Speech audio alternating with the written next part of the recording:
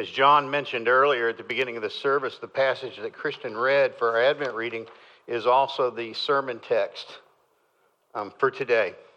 It's about the Jesus and Mary and Joseph heading off to Egypt and then coming back. So with that in mind, let's pray. Lord Jesus, we stand here this morning. We have come to worship you. We have come to draw closer to you, to honor you.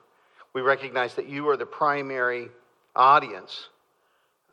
That is my responsibility to preach before you and to declare your message.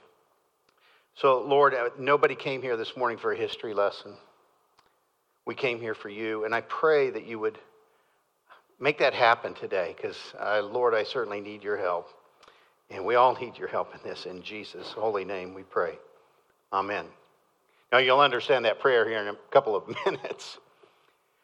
For the past however many months, life has gotten really, really difficult for Joseph. His fiancée shows up pregnant. He knows the baby's not his. She claims that she's still a virgin. She claims that she's never been with another man, but Joseph doesn't believe her, obviously. That wasn't until late at night he receives an angelic visit from an angel of the Lord comes to him. He assures him that Mary really is telling the truth, that this child has been conceived uniquely by the Holy Spirit.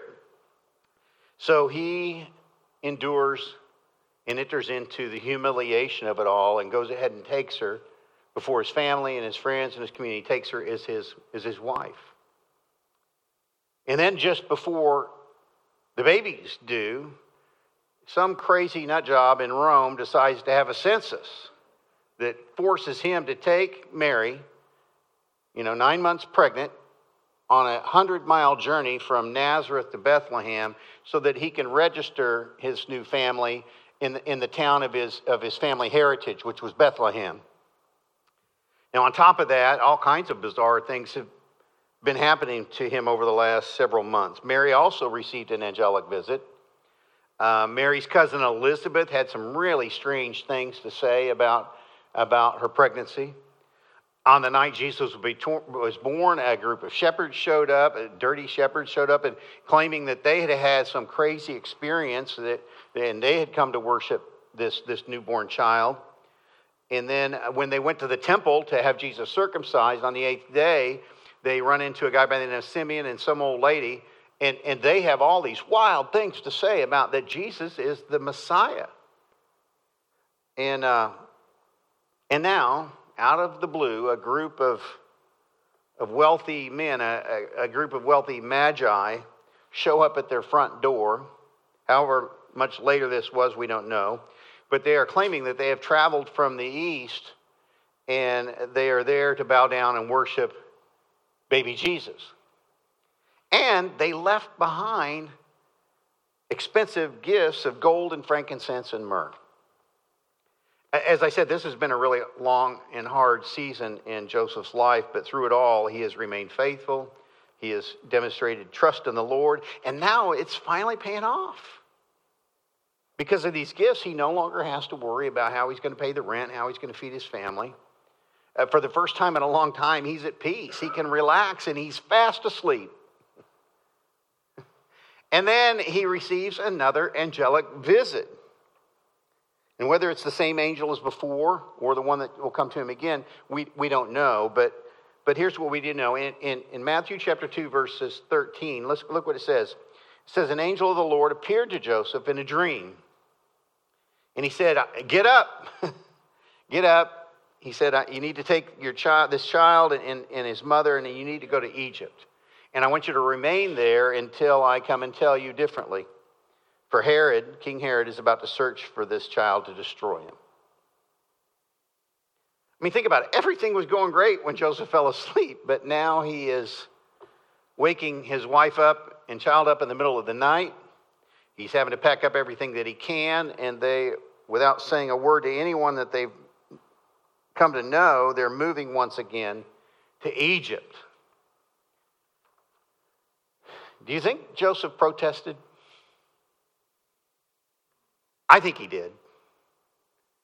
I don't have any biblical reason to think that. Matthew doesn't tell us in the text, but I think he did because that's exactly what I would have done.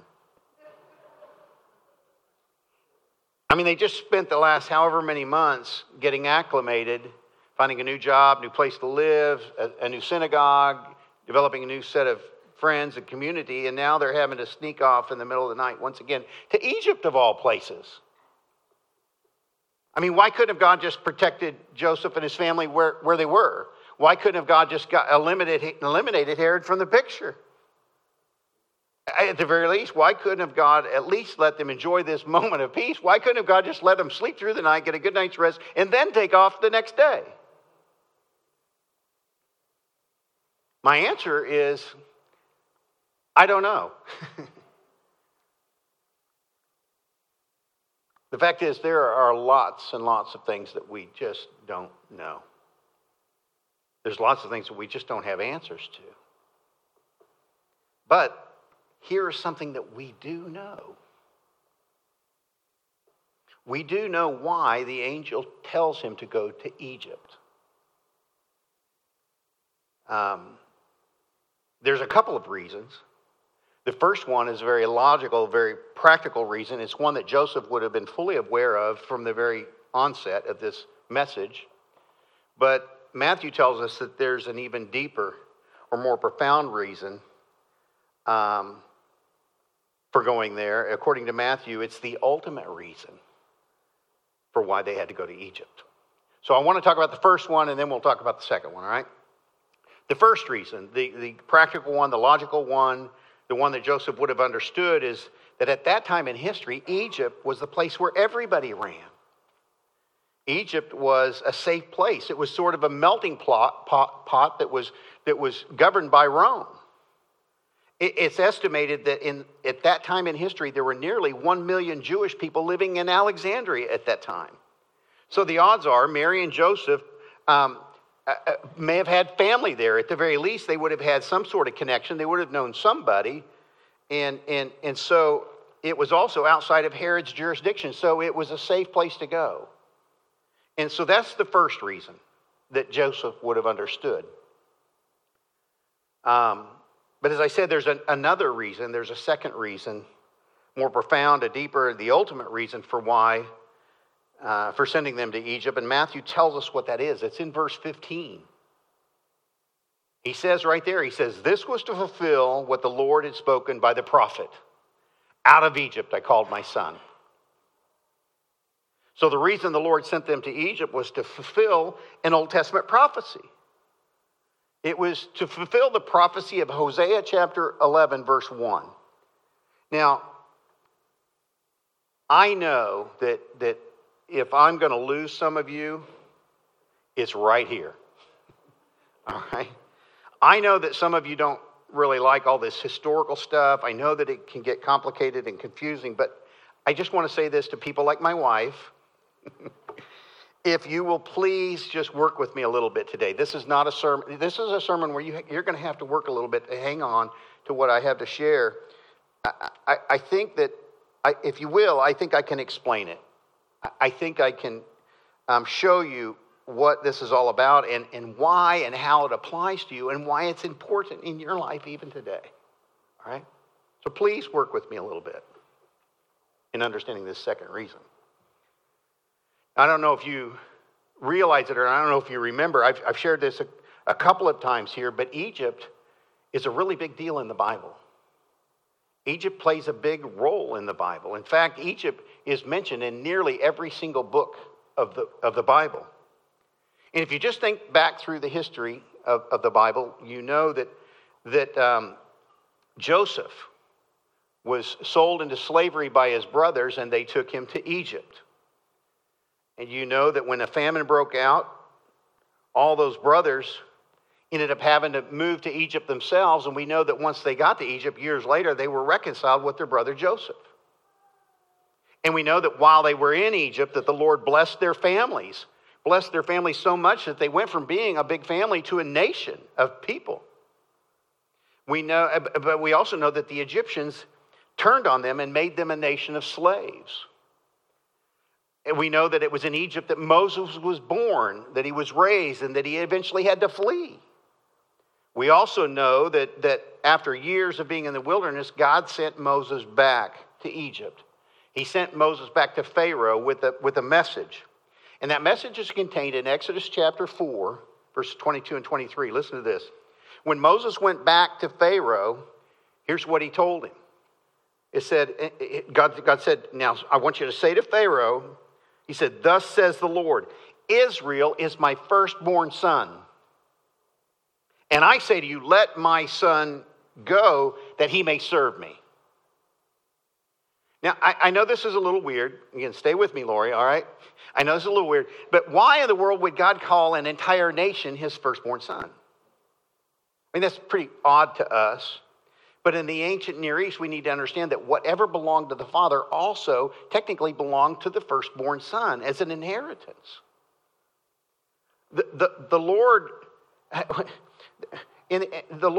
taking the Israelites out of the bondage of Egypt, he was taking them to the promised land. He was taking them to give them an inheritance, a place where they could live with him, and so that he could give them their inheritance, the land, a place of their own. All right, so that's why God refers to them as his firstborn son. So God sends Moses to Pharaoh, and he says, let my firstborn son go. But we know that Pharaoh refused.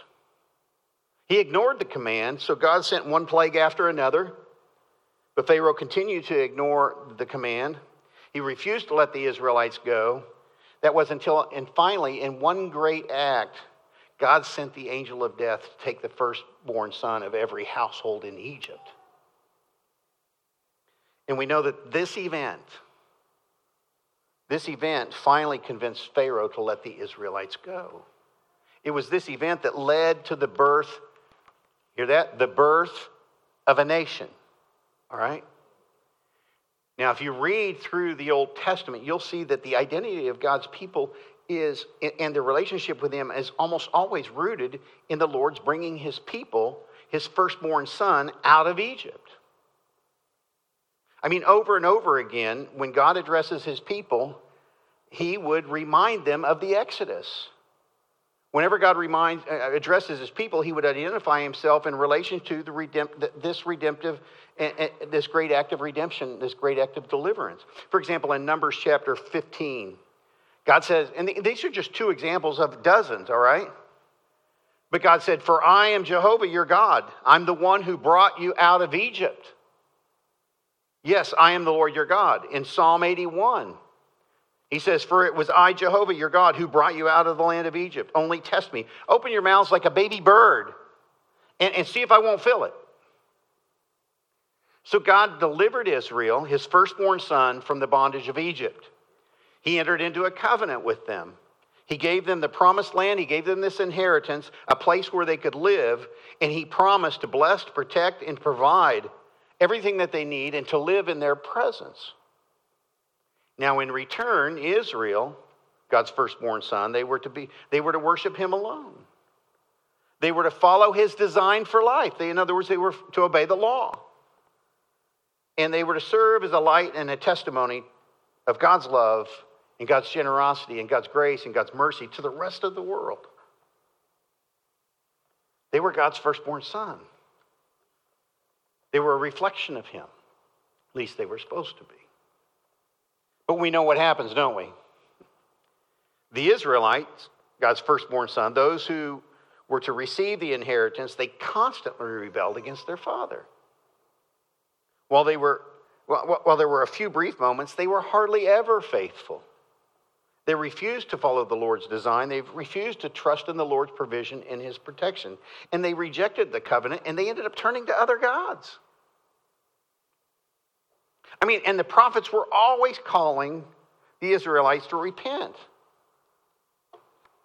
They were always calling them to remember God's great act of deliverance and bringing them out of Egypt. And among those great prophets was a guy named Hosea, all right? Now, Hosea lived 700 years. He lived 700 years before the Exodus, all right? Here's the Exodus, all right? 700 years later, Hosea lives, all right? He lived 700 years before the Exodus. And, but yet he lived 700 years before the birth of Christ. All right, so Hosea kind of stands here in the middle, all right? Now, like all the other prophets, he spoke on behalf of the Lord. And he was constantly calling the people to repent and return to the Lord. And listen to what the Lord said through Hosea. It's in Hosea chapter 11, verse 1. He says, when Israel was a child, in other words, when Israel was first born, when Israel was born, when Israel came out of Egypt, I loved him. And out of Egypt, I called my firstborn son. But the more I called Israel, the further they went away from me. Now, what's important to understand here is that when Hosea said that, when he said this, he wasn't making some magical prediction 700 years into the future, but rather quite the opposite. What he was thinking, he wasn't talking about when Jesus and Mary and Joseph left Egypt. Now, the Holy Spirit may have been thinking about that, but Hosea wasn't.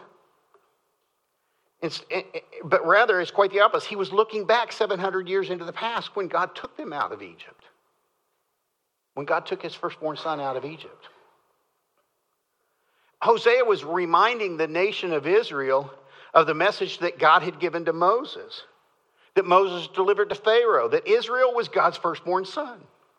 He was reminding the nation of Israel of what had been promised to them regarding God's blessing, his protection, his provision, and his presence amongst them. He was reminding Israel that because of their rebellion, because of their disobedience, because of their unfaithfulness, they were in danger of forfeiting all that they'd been given. They were in danger of forfeiting their inheritance and having it taken away. Now, not only was Israel hardly ever faithful, they refused to repent. You know, I know people who have never read the Bible often think of the Bible as this book full of stories of all these really good people, all these really nice people, these faithful people following a God who's gracious and kind. But that's not true. In fact, it's the complete opposite. The Bible is filled with stories of some really messed up people. But it is also filled with one testimony after another of a God who is merciful beyond measure, of a God who constantly pursues those he loves, who constantly pursues his firstborn son, and then does what it takes to redeem these messed up people, to redeem his firstborn son. All right, so with that in mind, all right, let's look at the Advent passage that Kristen just read for us a few minutes ago, which takes place 700 years in the future. Let's look at that passage and let's ask, why did God send Joseph and Mary and Jesus to Egypt? As I said earlier, there is more to this journey than just getting away from Herod. There's more to this journey than just the Israelites' safety, or than Jesus and Mary and Joseph's safety. By sending Joseph and Mary and Jesus to Egypt, God was doing something. And Matthew picks up on it. He says, this was to fulfill what the Lord said through Hosea, out of Egypt I called my son. Stick with me, Lori. Remember the first time God referred to Israel as his firstborn son? That was 1,400 years earlier. And then he did it again through Hosea 700 years earlier, and now he's doing it again in Matthew's present day.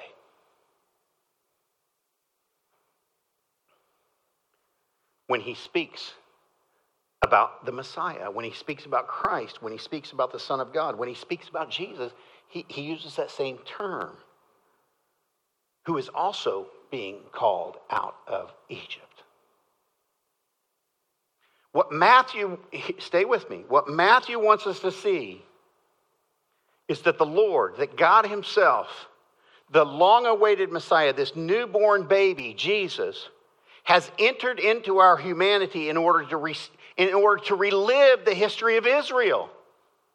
He has entered into humanity in order to reenact the story of God's people.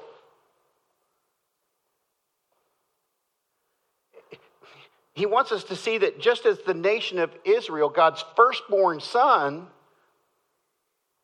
came out of Egypt, so also Jesus, God's first and only begotten son, also comes out of Egypt.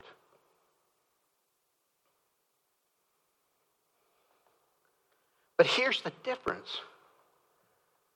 Read on through Matthew, and you will see it.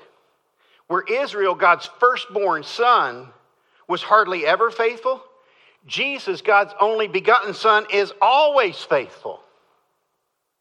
Where Israel, God's firstborn son, continually broke the covenant by their disobedience, Jesus, God's only begotten son, continually fulfills the covenant but through his obedience to the Father. Where Israel, God's firstborn son, failed, Jesus, God's only begotten son, succeeds. You see, he's reenacting the life of God's people. Because of this, the inheritance, all that was once offered to Israel, God's firstborn son, is now given to Jesus, God's only begotten son. Because of his faithfulness, Jesus would receive all that had been lost. Now, just a little bit ago, I acknowledged how easy it is to feel overwhelmed by all this history. I admitted that today's sermon is complex, that it's hard to follow, and I asked you to just work with me a little bit so that I could help you to see why you should care about this and what this ancient history has to do with you. And what I need to do, we got to tie this sermon into last week's sermon a little bit. In last week's sermon, we saw that Matthew tells us that about these magi, these wealthy magi, a group of foreign and pagan dignitaries who, even though they didn't share in Israel's history, they also came and traveled from faraway lands to bow down and worship Jesus. What Matthew wants us to see, what he wants us to understand, is that Jesus has come not just for the Israelites, but he has come for all nations. He's come for all people. He has come for the whole world. He has come for you and for me. What he wants us to understand is that Jesus has come not to reenact just the life of Israel, but he has come to reenact the life of us all. That he's come to live a life of obedience that we were supposed to live. That he has created a righteous account, one that is pleasing and holy to God the Father. He has come to serve as a light and a testimony of God's love, not just to Israel, but to the entire world. He's a substitute. You know, Rob Casey sent me a message this week. Where is Rob? Is he in here? There he is in the back. Rob Case sent me a short clip. I think he got it off of Instagram. I don't have Instagram. But it was funny enough that I reposted it on Facebook, and I think it got some algorithm kind of knocked it off the priority list because only 2 of you ever responded to it. It was a video that was produced by the Babylon Bee. And I know some of you guys are big fans. I'm not. I'm just not typically a big fan of satire, but this one was really funny. And so I reposted it on Facebook. If you want to go to my page and look later at it. And the reason I posted it was because for me, it was a bit of self-deprecating humor about Presbyterians. It really is funny, but also, even though it was poking fun at Reformed theology, it drove home a very important truth that we need to be reminded of during this Christmas season. And that is that we are all on Santa's naughty list. Every one of us.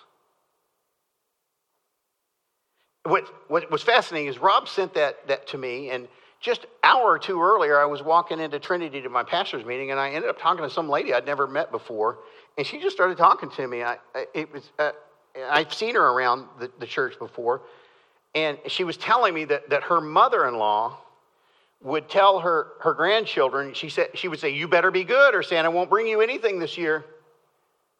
To which her husband, the father of these children, who understood the truth of the gospel, who understood the truth about Christmas, he would shout out to his kids from the other room. He said, "That's not true. You're going to get presents anyways. You're going to get presents because Jesus was good. You're going to get presents because Jesus was good in your place."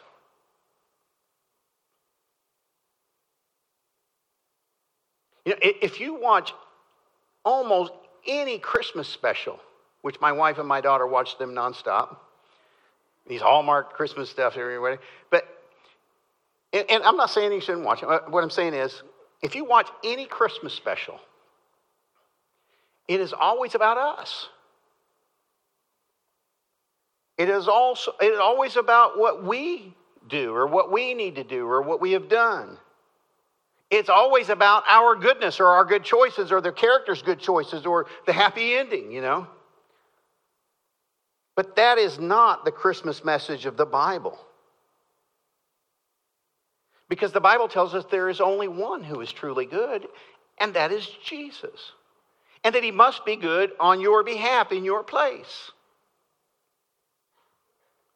You see, Matthew wants us to see that just as Israel was never faithful, neither are we. At least not for very long. All right? He wants us to see that Jesus is the long-awaited Messiah. He's the Savior. He is the solution to our failures, to our shortcomings, to our disobedience. He wants us to see that Jesus, God's only begotten Son, took on flesh so that he could relive the experience of God's only Son, the nation of Israel, the people of God. He wants us to see that Jesus took on flesh so that he could live the kind of life that we are supposed to live. Now, yes, we know that when Jesus grew up, we know that he went to the cross. And we know that when he went to the cross, we know that by faith, if our faith is trusted in him, that by faith our sins are placed upon him. The word is imputed to him. He doesn't become sinful, but he is treated as if he is sinful. Because by faith, our trust is that our sins are placed upon him, and he makes atonement for our sin. But what so many people do not understand is that Jesus didn't just die for our sins. He lived for us as well. Jesus had to create a righteous account. He lived the life that we are supposed to live. He lived a life of obedience. He satisfied all the requirements of the law. He created a righteous account. And just as our sin by faith is placed upon Jesus on the cross, his righteousness is placed upon us. We do not become righteous, but we are declared righteous. He does not become sinful, but he's declared sinful in our place. And we are declared righteous in his place. Therefore, all the inheritance that belongs to him is now also shared with us. And it all happens by faith, by the simple act of trusting and believing in what he has done on our behalf. And that, my friends, is why we are here to celebrate today. Let's pray. Heavenly Father, I thank you for the opportunity to share with what appears to me a pretty attentive body of believers today. I hope that what I have failed to communicate clearly, that you would, by your Holy Spirit, cement this truth in our minds. That we are set free. We don't have to prove ourselves to our parents or to our aunts or our grandparents or our cousins or anybody else as we're together, because we have your approval. Not because of what we have done, but because of what you have done. Because you've given us a righteous account. And so this Christmas season, we can just simply rest in the beauty of the mercy that you have given to us. That you've not only died, but you have lived and created a righteous account on our behalf. We praise you for this thing in Jesus' holy name. Amen.